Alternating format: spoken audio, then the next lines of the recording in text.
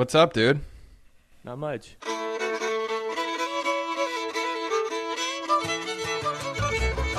Three Dogs North is an attempt to objectify the subjective with little violence as possible. The following has been torn from its origins in space and time and put entirely at your disposal.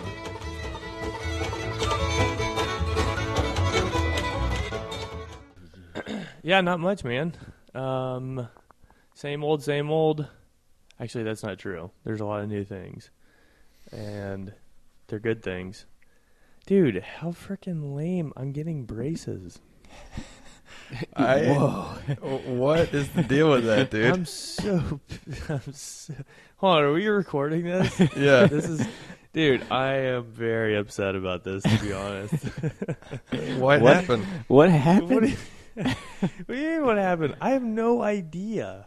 I've gone to the dentist twice a year for my entire adult life. And all of a sudden, this guy's like, dude, you 100% need braces right now. They said I need surgery. Whoa. Yeah. I'm like, well, I'm not going to do surgery. Can I do Invisalign? He's like, look, I'm going to be real honest with you. Your teeth are so jacked up. Invisalign wouldn't even do anything.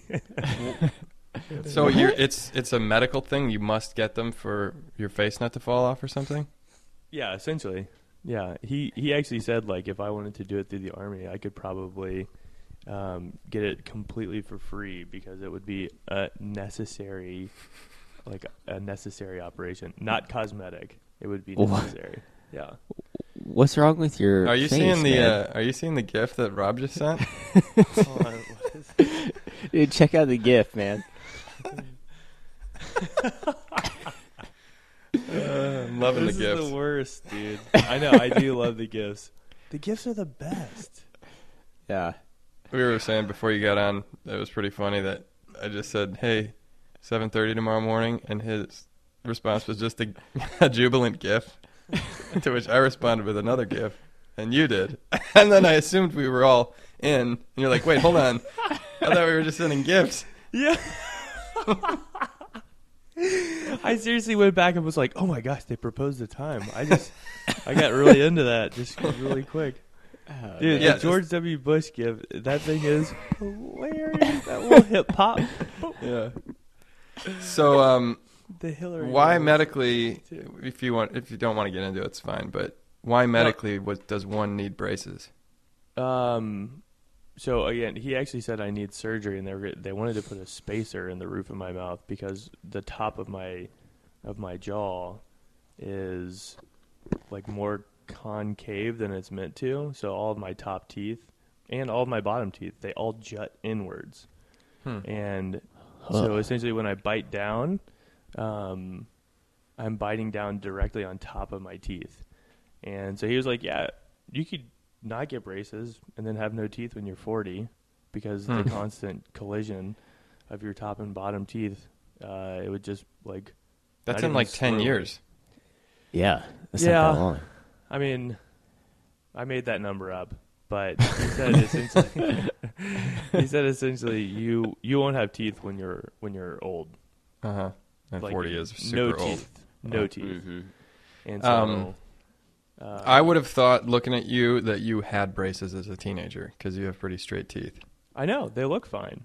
They look fine. It's just that they hit exactly on top of each other. I see. So, and my molars, they don't impact, and so it's all the pressure is on my front couple of teeth. And You have said before that, like, don't you grind your teeth really bad too? Or, like, oh my goodness, you pretty much attack your body goes in attack mode when you go to sleep. Yeah, I've always been what I would phrase as an active sleeper, an aggressively active sleeper, possibly. But Sounds like a terrorist group, like active sleeper cell. yeah, it's true. That's terrorists run my dreams. Okay. Yeah, and the orthopedic surgeon, he actually felt my jaw and was like, "Dude, your jaw is incredibly strong." He's like, "I can literally feel, I can feel your jaw muscles because I guess they're constantly being worked." I'm like, no surprise there. Yeah. How long you got to wear these braces, man? It'll probably just be my time here in Rome So like 2 years, which, I mean, at the end of the day, it's not that bad. Gotcha. Yeah. For new listeners, Mike is in Rome, Georgia. Not. Yeah, things are not what they seem out here. All right. Hey, new parish, Rome, Georgia. Hey, you're gonna be getting braces. Oh, What no. what a little minor humiliation. I would not want to have to walk around with braces. So you're not going to get the Invisalign. You have to get the full-on 14-year-old Yeah. big metal braces. Yeah. So he said that Invisalign wouldn't do anything because my teeth are so. You're probably going to need rubber bands. I remember those days. Yep. Yeah, my high Man. school brothers, they were making fun of me. It's gonna be, yeah, not fun. My guess is it'll be like a week where I'm like, oh, this is stupid, and then I'll just get over Just it. get used to it. Yeah, Don't catch a it. basketball in the face when you have braces. It hurts like 10 times more. Oh man. I will try my best. Yeah, so that's what's new in my world. Well, you guys want to say a prayer? Do it, man. In the name of the Father, and of the Son, and of the Holy Spirit. Amen. Amen. Thank you, God, for this time together. We finally get to hang out and talk. Bless the conversation. Bless those we serve and minister to through our priesthood. Bless all priests, especially those who struggle with their vocation. And those who listen to this podcast. Hail Mary, full of grace, the Lord is with thee. Blessed art thou among women, and blessed is the fruit of thy womb, Jesus. Holy Mary, Mother of God, pray for us sinners, now and at the hour of our death. Amen. Father, Son, Holy Spirit. Amen. Amen. Bless the Ocho. Ocho. Yeah, I think we're in the Ocho. Nice. So pumped about that. Should we just do updates? I mean, it's been so long, man. Yeah, I don't it has know been. what to. It's kind of like starting over. Who are you guys? How long has it been? Over a month? Got to be at least a month. Bisk said we did one in July. Yeah, I think That we was did it. one in July. Yeah. Yeah, Rob, what have you been up to? Well, since July, I went to Ireland, which was fun. Oh, Have we yeah. talked since then? I don't think so. We were going to try to do one while you were over there, but that Oh didn't yeah, work. that's right. That's right. Yeah, good trip. It rained a lot, but I think it's just pretty rainy in Ireland. But beautiful, good people. Fun trip. My family came down for a few days then at the end of July, kind of wrap up vacation there. Played some pretty intense laser tag with my nieces and nephews. Dude. And then, yeah, it was Nice. pretty great. Do you know my little niece, Anna Therese? She's one of Jen's. She's this super cute little blonde, but she is a fiercely good laser tag player because she's so little you can't see her, but she's fast and she's just really, really good. Then, I'm trying to think. Celebrated the wedding for a real good college buddy. That was fun. And it is go time here, man. So I had all the weekend masses back at the university yesterday, and the high school is going. Grade school starts tomorrow. PSR starts up in a few weeks. So that is my life is in that zone. Summer's over. Summer is officially over. But we had a good start on campus. Yeah, the students did a great job of advertising the masses and stuff like that, so it was cool, and got some good stuff planned the next couple weeks. Yeah, man. No, it's good. Life's great. Life's really good. Prayer's been pretty good. Yeah, nothing too big to report really. It's just since I got back from that vacation time, it's just been like get ready. Anyway, get ready. I did get a new job. Did I tell you this, Bisk, with the diocese? No. No, I am. So I have the same roles. I'm the parochial vicar at St. Boniface and chaplain at SIUE, and I am now one of the associate vocation directors for the diocese. Nice. So, yeah, so that's kind of cool. So we have a meeting coming up to kind of flesh out the details more on what that'll look like. But pretty excited about that. That'll be fun. Yeah. So that's my life. That's all I have to say.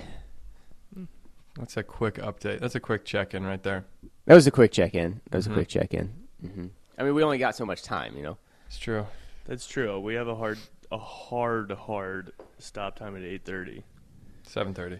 Oh, 7:30 our time. Yeah, 8:30. Oh, that's right. Yeah. Oh, by the way, somebody asked me, one of my missionaries asked, how far away is Edwardsville? Because I was like, I'm not really sure. He goes, how do you guys podcast? Mm. And he didn't realize because we're such technical geniuses and use this fancy app, he thought we were all in the same room. The intranet. And Yeah. I didn't want to. I don't want to ruin it for those who think that, but we're not. Mike's in Rome. Mike's in Rome I'm right in now. Chicago. I'm in Edwardsville. And through the magic of the internet. Wait a second. I've said too much. Can we redact that? Yeah, we don't want to people get knowing. doxxed. Yeah. Yeah, man. Um, Dang. Yeah. What have you How- been up to, yeah, Bisk? the oh Focus gosh, missionaries what have are I not rolling? been up to? Well, I can't remember if we podcasted since I gave that talk at the Liturgical Institute. That went well. That one I'd been reading the Schmemann book and stuff for. Then I went to Idaho at the end of July to fly fish with some buddies, including Cool. the co-host of our rival podcast that shall not be named. When we say rival, yeah, It's like Michigan is to Illinois. in football, yeah, Yeah, that's a like- good way to say it. Yeah, They don't really know we're rivals, but we Yeah. hate them. we do. Yeah, Mm-hmm. we do hate them. And a bunch of other guys. It's a cool trip we've been doing since college. A bunch of us are priests now, so mass every day in the woods, in the panhandle of Idaho. And I caught a bunch of fish this year. Did really well. Nice. Nick Blaha got a video of me catching a fish on a fly, which, I mean, even if you fish all day, you only catch like 10 or 15 fish max. So to have caught me catching a fish is pretty cool. Cool, man. Good little recalibration, getting out of cell phone range for a good 8 or 9 days. Oh yeah. The weather was perfect every night. Stars to beat the band, seeing the Milky Way, satellites, shooting stars. There was one night I was laying in this tent, and I could see like where my head was. There was a little bit of a screen straight up, and then trees, and just, I don't know, maybe 15% of the sky was stars that I could see. Everything else was blocked either by the tent or by the trees. And I just had this thought in my head, God, if you love me, show me a shooting star. And, of course, nothing happened at first. And so I was doing the little thing in your head like, did I really even say that or no? And then, like 10 seconds later, in one of the tiny little strips of sky, I could see this giant shooting star streaks across the sky, which was pretty cool. That is cool, man. Of course, science, I mean, you know, that stuff could be a coincidence, but anyway, it was signal grace. Got back, and same thing as you, Rob, getting ready for school. Focus missionaries are here, got them moved in. Cool. They're doing great. Cool to have them around. Excited for the year. It's going to be good. Building this coffee shop thing, it's a bit more complicated than I expected. Predictably more complicated than predicted. And trying to get that set up in this last week. It's going to be tough, but it might hang over into the semester, which not the end of the world. Kids might see we have the frame of the bar up, and it's big. It's going to look really cool, but have to pick out countertops, have to pick out the facade, have to pick out the bar top, chairs, everything's got to match, you know, things that are not my expertise, but I have people that are experts. That's the thing I'm learning is like, how do you communicate with like 4 or 5 different interested parties. Mm. And I think that my MO with decision making, I've just discovered this about myself, is that rarely as the leader am I like, no, this is not what's going to happen. We're going to do it this way because that's what I like. I just don't. It's not that I don't care, but a much higher priority for me is that people I trust and, I don't know, need, I want them to like it. And even if I don't quite get it or it wouldn't be my first preference, I would much rather like the great majority of interested parties be happy than I get what I want. I'm not saying that to be selfless. I'm just saying that my own selfish desire is for everybody to be happy. You know what I'm saying? You just want to be liked. Yeah, exactly. I think it's that. I think I just want to be liked. Yeah. I want everybody to say like, wow, you did such a good job. Everybody likes this. And I secretly don't like it, but it's fine. That's not what's important to you. Right. Yeah. That's not It's why just you're an doing interesting it. personality quirk. Hmm. So it's coming down to crunch time. Kids are moving into dorms on Wednesday, and then school starts a week from today. Oh, wow. Okay. Yeah, so I got to meet with the furniture guy. We got some really cool furniture coming in for this coffee shop, like live edge, plain 7-foot boards that are turned into tables with cool hairpin legs and stuff that I never thought I'd be into, but it's going to look really cool. You guys should come visit. I should come visit. That would be super fun. I am. You're going? You sure are. That's Yeah. right. You're coming in December. I bought a plane ticket. I'm going to go up and visit December 4th, Rob, if you want to come on up to UIC as well. You just how long are you hanging out for? It'll be 3 days, I think. Tuesday, Wednesday, Thursday. He's giving a talk. We could Friday. make the talk a live cast. Whoa. Just throwing that out there. Yeah. December 4th is a Wednesday. Ooh, Dude, I don't definitely could give a talk, and then we could talk about it. Mm-hmm. Yeah, I don't know. You let me know. We'll kick around that idea. December 4th. I love stuff like that. Yeah, Stuff that'd like be what? really fun. Giving a talk. Yeah, essentially, or just like coming up with Has it occurred to you that people are going to have trouble taking it seriously because you're saying it with a bebraced mouth? Actually, yes, that has occurred to me. Shoot.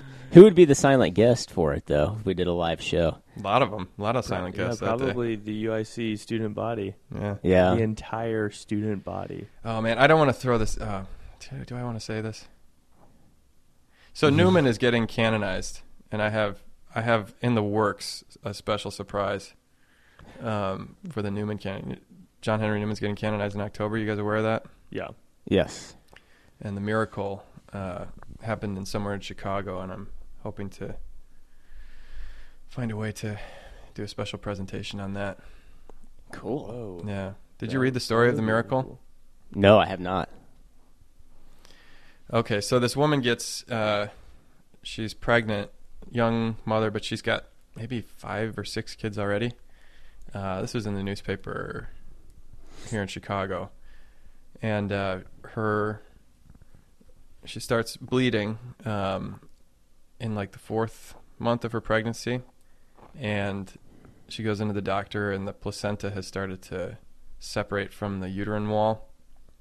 And it's causing this hemorrhaging, and she's got to basically just be on bed rest for the rest of her pregnancy, which is, another 5 months. And she's got a bunch of kids. Her husband travels for work, and it's just not going to happen. So she's trying to be careful and not do any strenuous activities or anything to make it worse. But this one morning, she's bleeding a lot, and she sets her kids up at the breakfast table and tells them, don't move. She goes up to the bathroom upstairs, and in that time of going up the stairs, that's strenuous enough that she starts bleeding really bad. She doesn't have her cell phone. She can't scream for her kids because the exertion would make it worse, and she's worrying she's going to pass out, and she's thinking, am I dying? And she just calls out, Cardinal Newman, stop the bleeding, and it immediately stops. she'd had kind of a devotion to him. She had his picture in her house, and then she smells like this obvious scent of roses in her bathroom. And then it goes away. She looks down. There's no bleeding left. She cleans up, smells the roses again, goes away, goes back downstairs. Her kids are still just sitting at the table, perfectly still. She'd like been panicking about them. And she smells the roses a third time and asks them, do you smell that? And they said no. And then it goes away.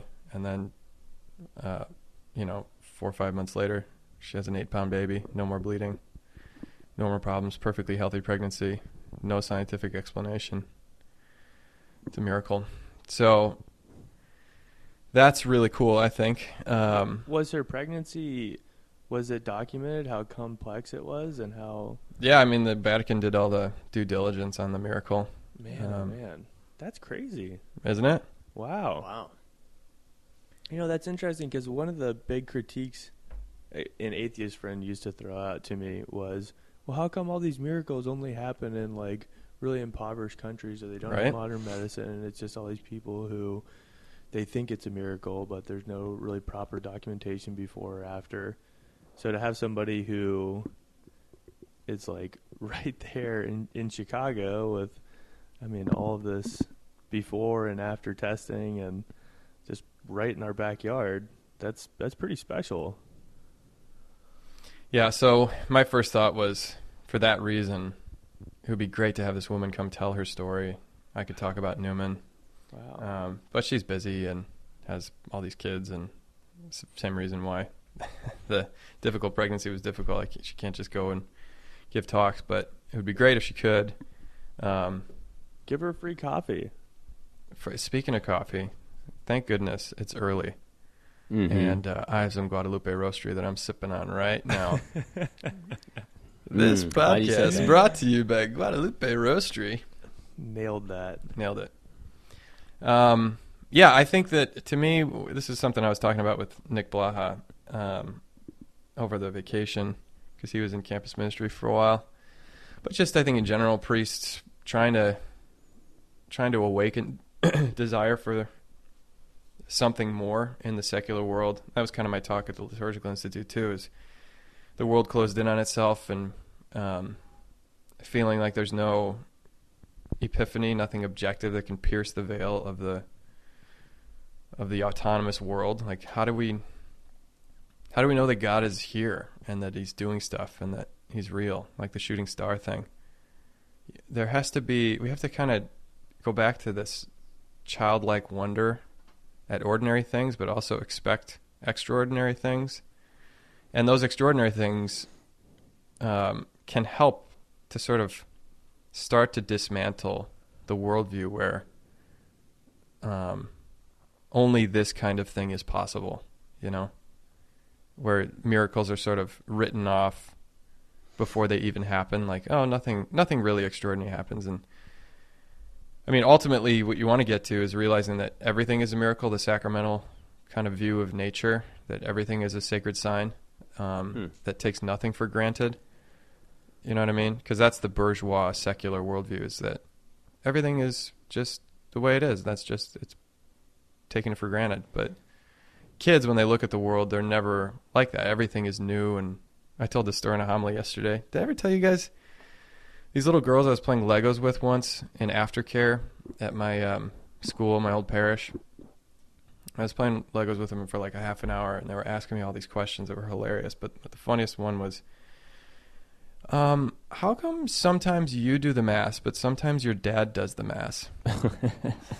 And I said, Father Ken's not my dad, actually. And she said, then why do you live with him? And I just thought, it's hilarious. You're trying to figure out reality at this age. She was maybe 7 years old. And you just have certain categories, like a younger person who lives with an older person is the son, and that's the dad. But that sort of childlike look at the world where you're just trying to figure everything out and everything's new and wonderful, And you also have an imagination that you can imagine magic things, extraordinary things happening. Sort of like the Lewis thing at the beginning of Narnia. I started writing this book for you, but I realized you're already too old for fairy tales, so maybe you'll return to this book when you're old enough to read fairy tales again. Yeah.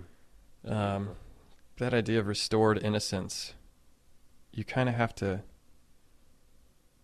break through, or God has to break through our crusty little worldview. You know what I mean? Yeah.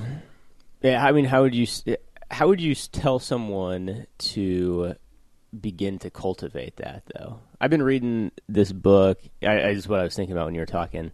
Mike, do you remember the lady a couple years ago who came to Mundelein when we were still there, who her sister had been murdered? Yeah, she's like her name is Jean Bishop, and she wrote this book called Change of Heart. And she's a huge, I would call her like a pro-life advocate, really. I mean, she's very against the death penalty, and she's an amazing, amazing lady. But her 25-year-old sister was really brutally murdered. Like the early 90s or something like that. And like horrific story. They were pregnant, and it was her sister and her husband, and it just kind of like a senseless, like super violent crime. And she remembers the first thing that like she said when she got with her family, like after they had found out the news. And the way I read the book is she doesn't know where it came from. It just kind of came out of nowhere. But the first thing she said, that she was like, I don't want to hate anybody. And that started it. That was like the seed that started this years of like, I don't know what you call it, but like forgiveness and like some type of healing. And she ended up like years later meeting with the guy face to face who killed her family, and has like forgiven him. And it's just an incredible, incredible story. The book is really good. What's her name? How she writes it. Jean Bishop. She's a lawyer in Chicago, I'm pretty sure. But anyway, I don't want to like derail what you're talking about because I'm interested. But I kind of thought with that, and she writes it really beautifully because she doesn't try to explain like where that thought necessarily came from, or like why her and not like everybody else that thought came to, or anything like that. But it just, I thought it was awesome. And it's similar to there. It's like, I don't know, you can't tell someone to cultivate like a heart like that, or something like that happening in your heart in a moment like that. But you kind of want to, as beautiful as it is. So even what you're talking about, Biscuits, like I'm in.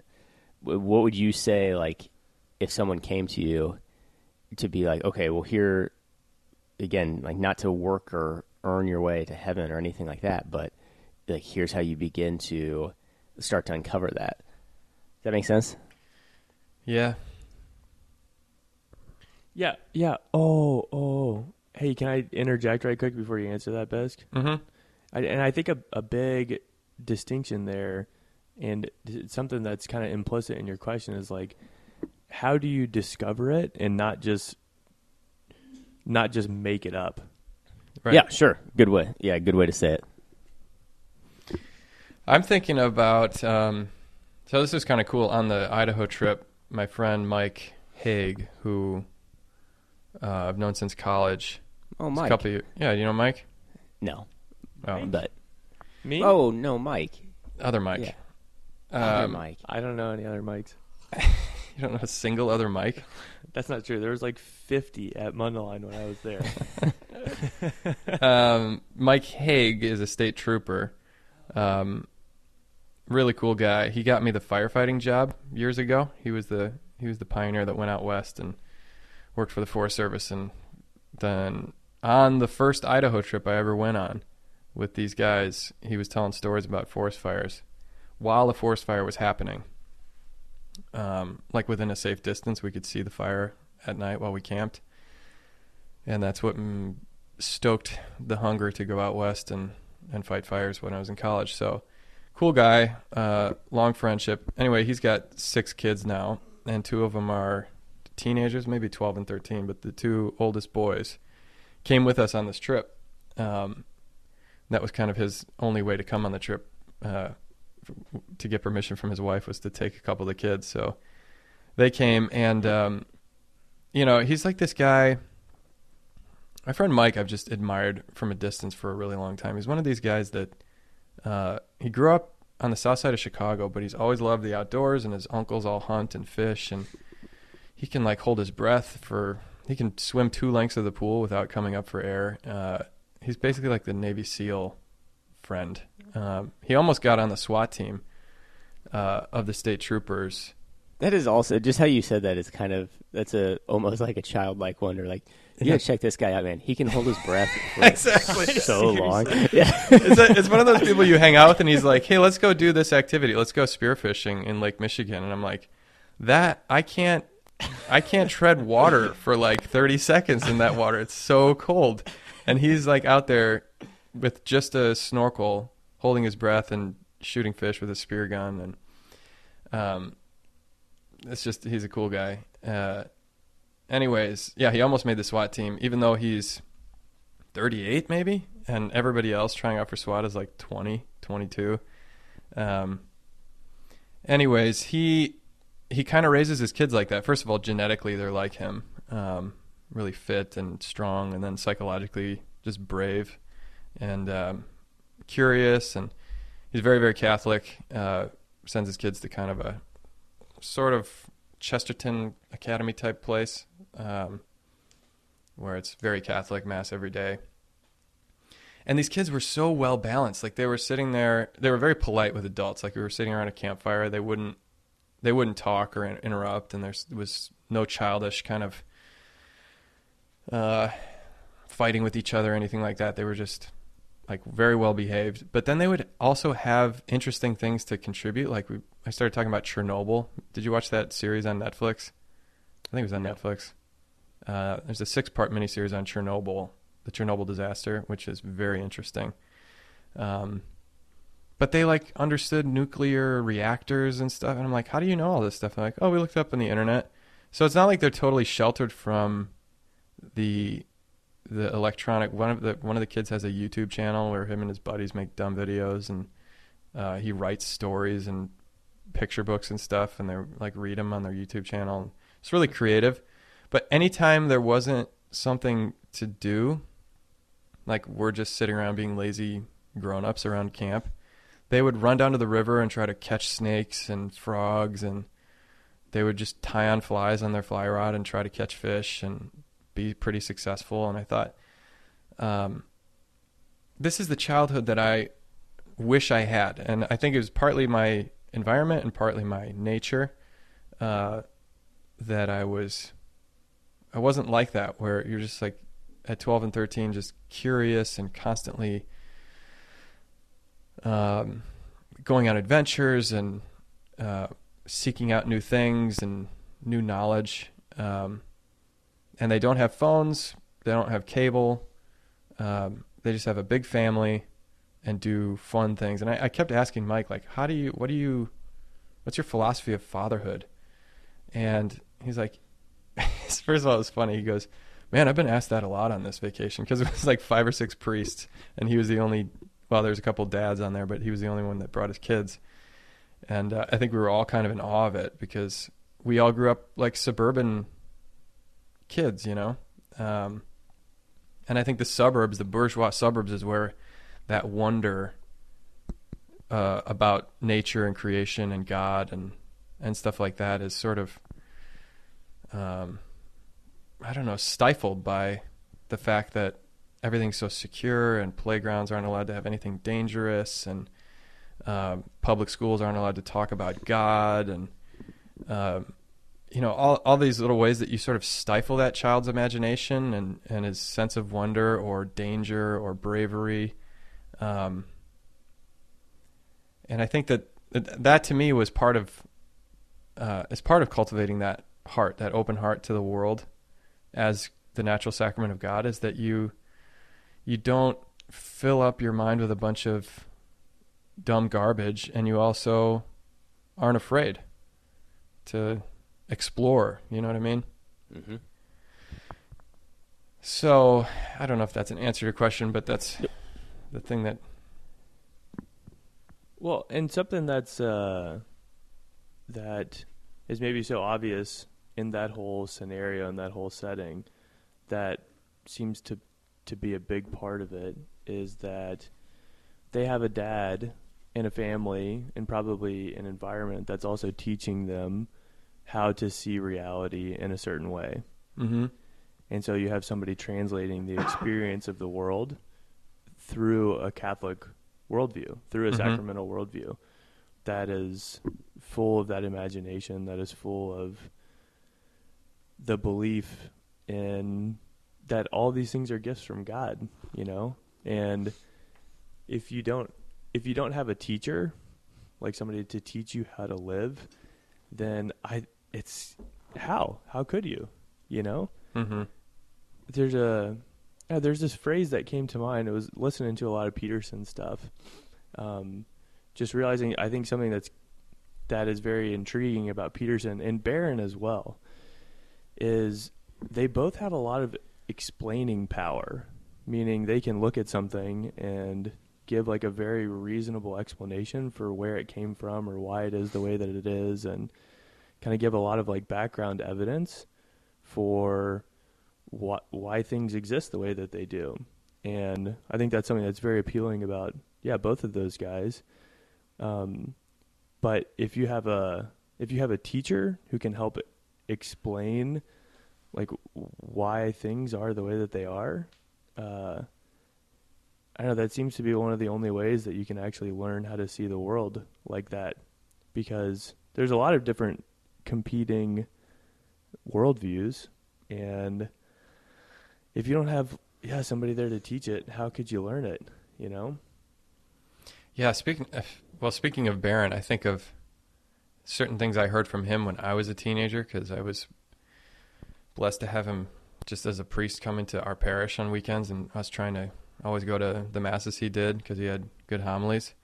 Like some of the things I think of that blew my mind when I was 15 are just like the idea that love is willing the good of the other. It's something I've heard him say probably 1,500 times. I'd never heard that as a teenager, and it just made sense of a lot of things in the Bible, like if you try to read the New Testament, and him just explaining some basic truth. It was a huge... I wonder what my life would be like if I hadn't had that at that age. As you're coming into your own and you fall in love, or you looking for love, or whatever, to just hear an authority say, love is not feeling good, it's willing the good of another. And that means even if it costs you something, even if it costs you the one you love. You know what I mean? So, yeah, I agree. You need these father figures. You need mystagogues to kind of lead you into the mystery. But you also need to have courage, I think. I don't know. You can't just stay in your own shell. That's a Schmemann thing. I think he says that the bourgeois world is grace-proofed. I kind of think of like a saran wrap, like covering on the world. And that's honestly how I felt in the suburbs. I remember feeling this as an adolescent riding my bike around. I feel like I'm inside even though I'm outside. It's this weird feeling that I would always have. Dude, you're a weird kid. I was. That's a fascinating thing to say. Yeah. Because I didn't realize it until, well, I guess partially in Chicago, but being here in Rome, Georgia's got this kind of small little town feel, and it has its own culture. It's not the suburbs. I grew up in the suburbs. I'm realizing I probably could have grown up in the suburbs of Chicago, and it really wouldn't be much different than the suburbs of Atlanta, because it's just kind of like this whitewash. Everything is controlled. There's no real wild external variables that just like break into your day. But man, you walk around downtown Rome and you're like, there's that guy who's always standing there on the corner. And every time I see his face, I am like provoked to like want to stop and talk to him. And like, he has no home. And here's this guy who's like always walking here with these groceries. And there's just all these external forces that I have no control over. And yeah, it does it kind of like interrupts my day. Dang, and that was a big thing that I preached on this weekend with the story from Jeremiah, and like Jesus's pretty challenging words. I've come to set the earth on fire. I came to bring not peace but division. And like I think that is the disrupting power of grace. And I tied it in with the first reading because it's like, well, what do we usually do with that word of God that steps into our life and tells us to do something different? Is we usually chuck it in the well. We usually chuck it into a cistern. We're like, Yeah. no, I don't want to do that. I don't want to listen to that challenging provocation of the word of God in my life. And so we don't listen to it. And I think you can do that really easily in the suburbs, but yeah, it's not so easy when you actually see somebody's face. And yeah, that's definitely grace breaking through that cellophane wrap of Grace proofing. Grace proofing. It's like rust proofing your car. Yeah, that's true. You know what I thought of when you said, no, I'm not going to do that? I thought, hey, here's the plan for Saturday. You, me, bar, beers, buzz, shots, swings, drunk, waitresses. Andy Bernard. He goes, no, I don't want to do any of that. Fine, sorry for offering you my friendship.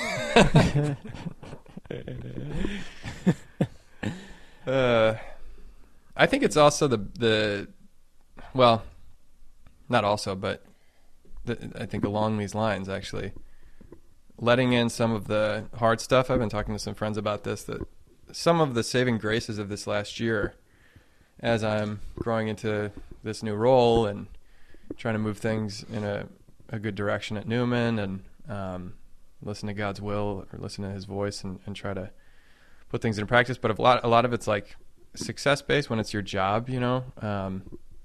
Anytime you're managing, leading, you kind of feel like I want things to work out, and it's a lot of control. You're seeking more control for an intended outcome.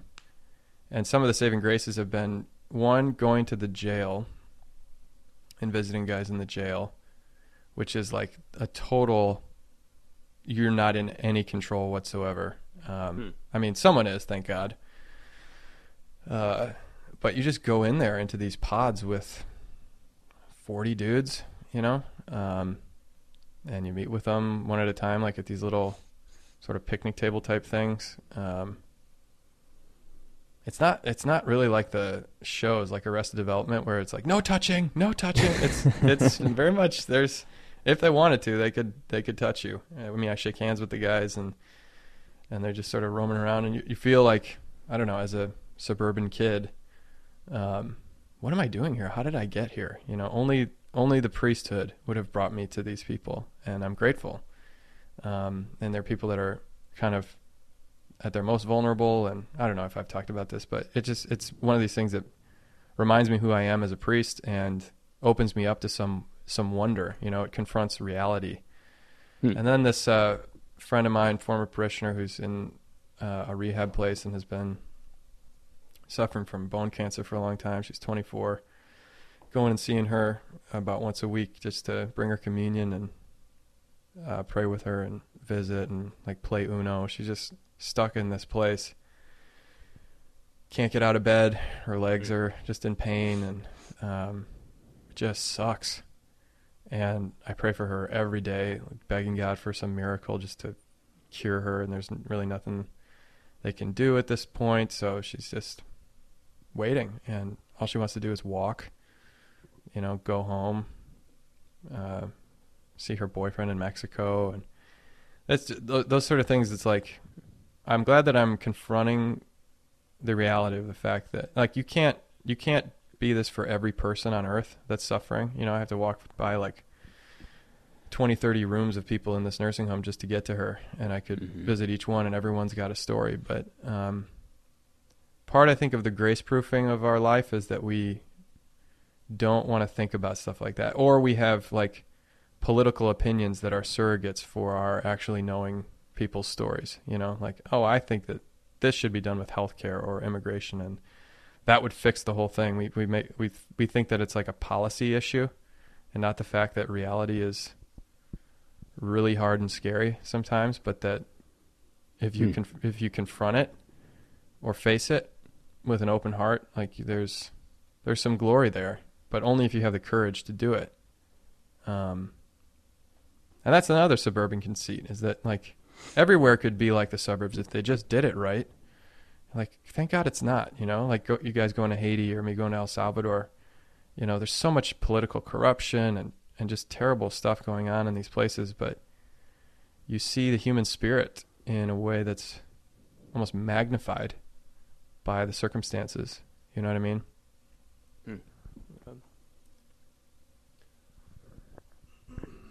I'm grateful for my upbringing. I'm grateful for everything, but it does seem like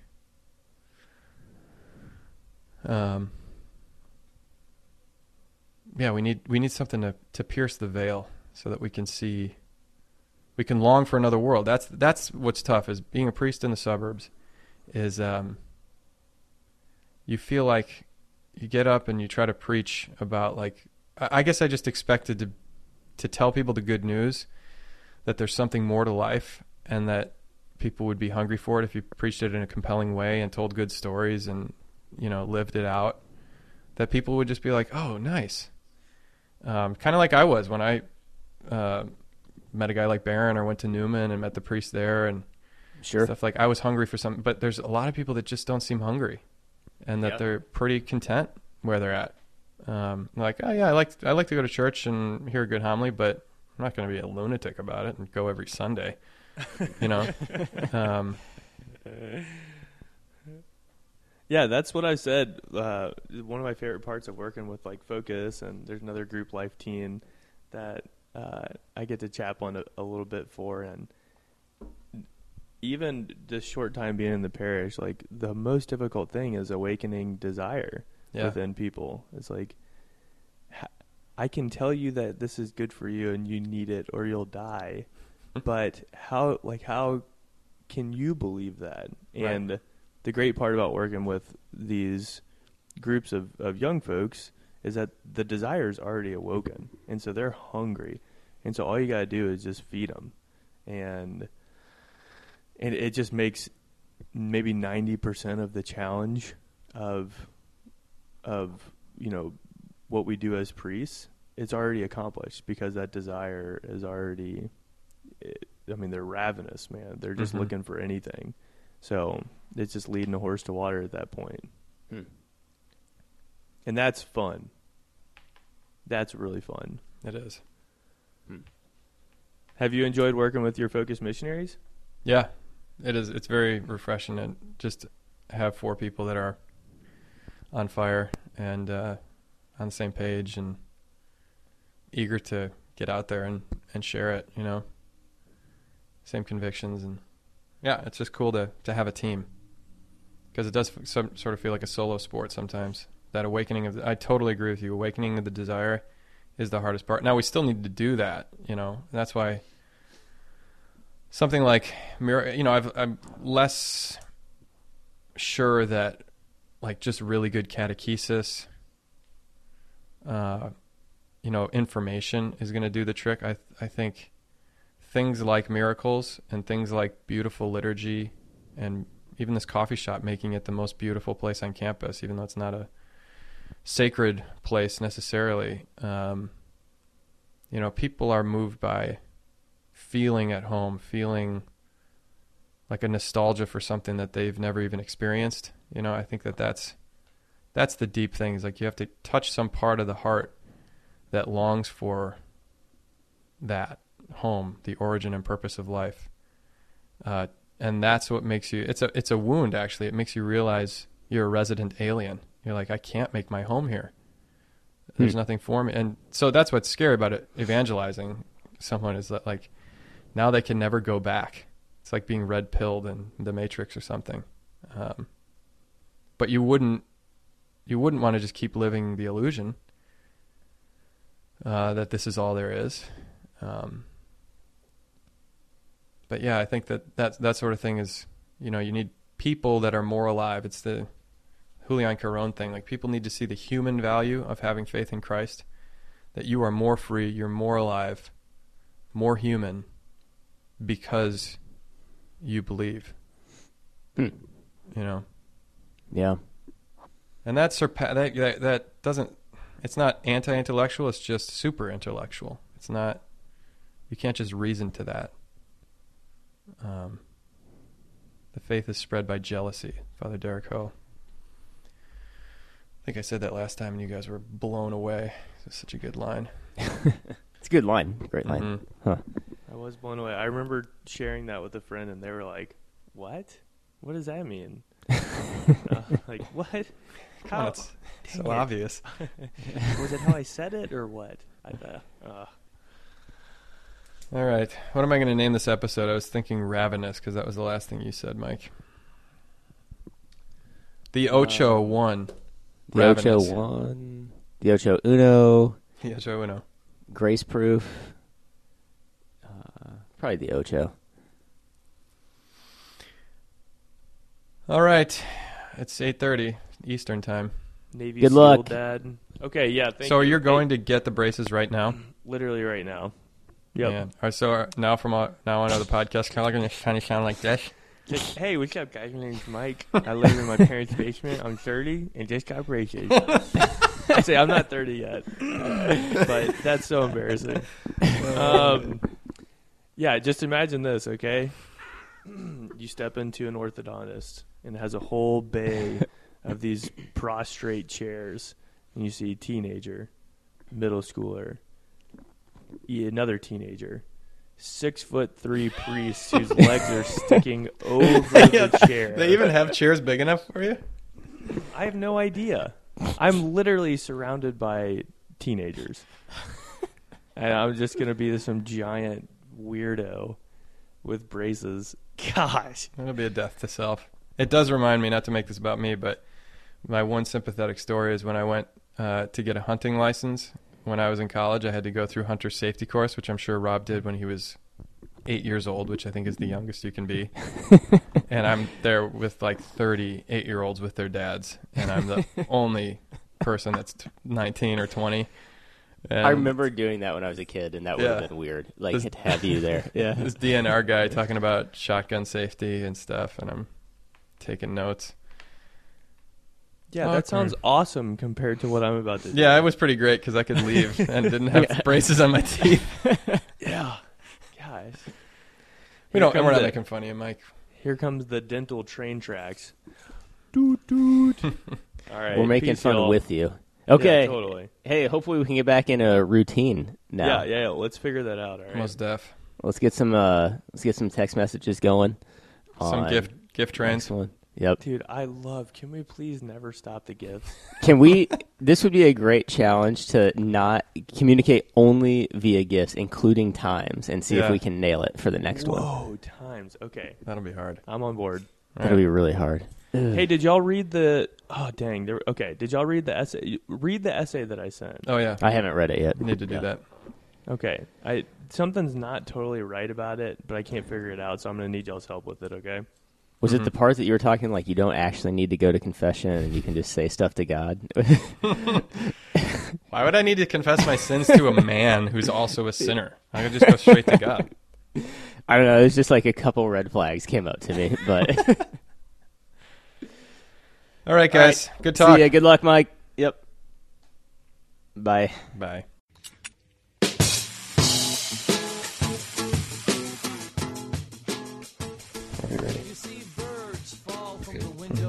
Three Dogs North are Juice, Seabisc, and Michael Metz. Conversations have been edited to sound smarter. Audio and transcripts of this episode are exclusive property of Mundelein Seminary and may not be rebroadcast without the express written consent of Major League Baseball. Down below, I don't see their last second curves toward a horizontal flight. All these birds just falling from the left. Thank you, dog. dogs. Good girl.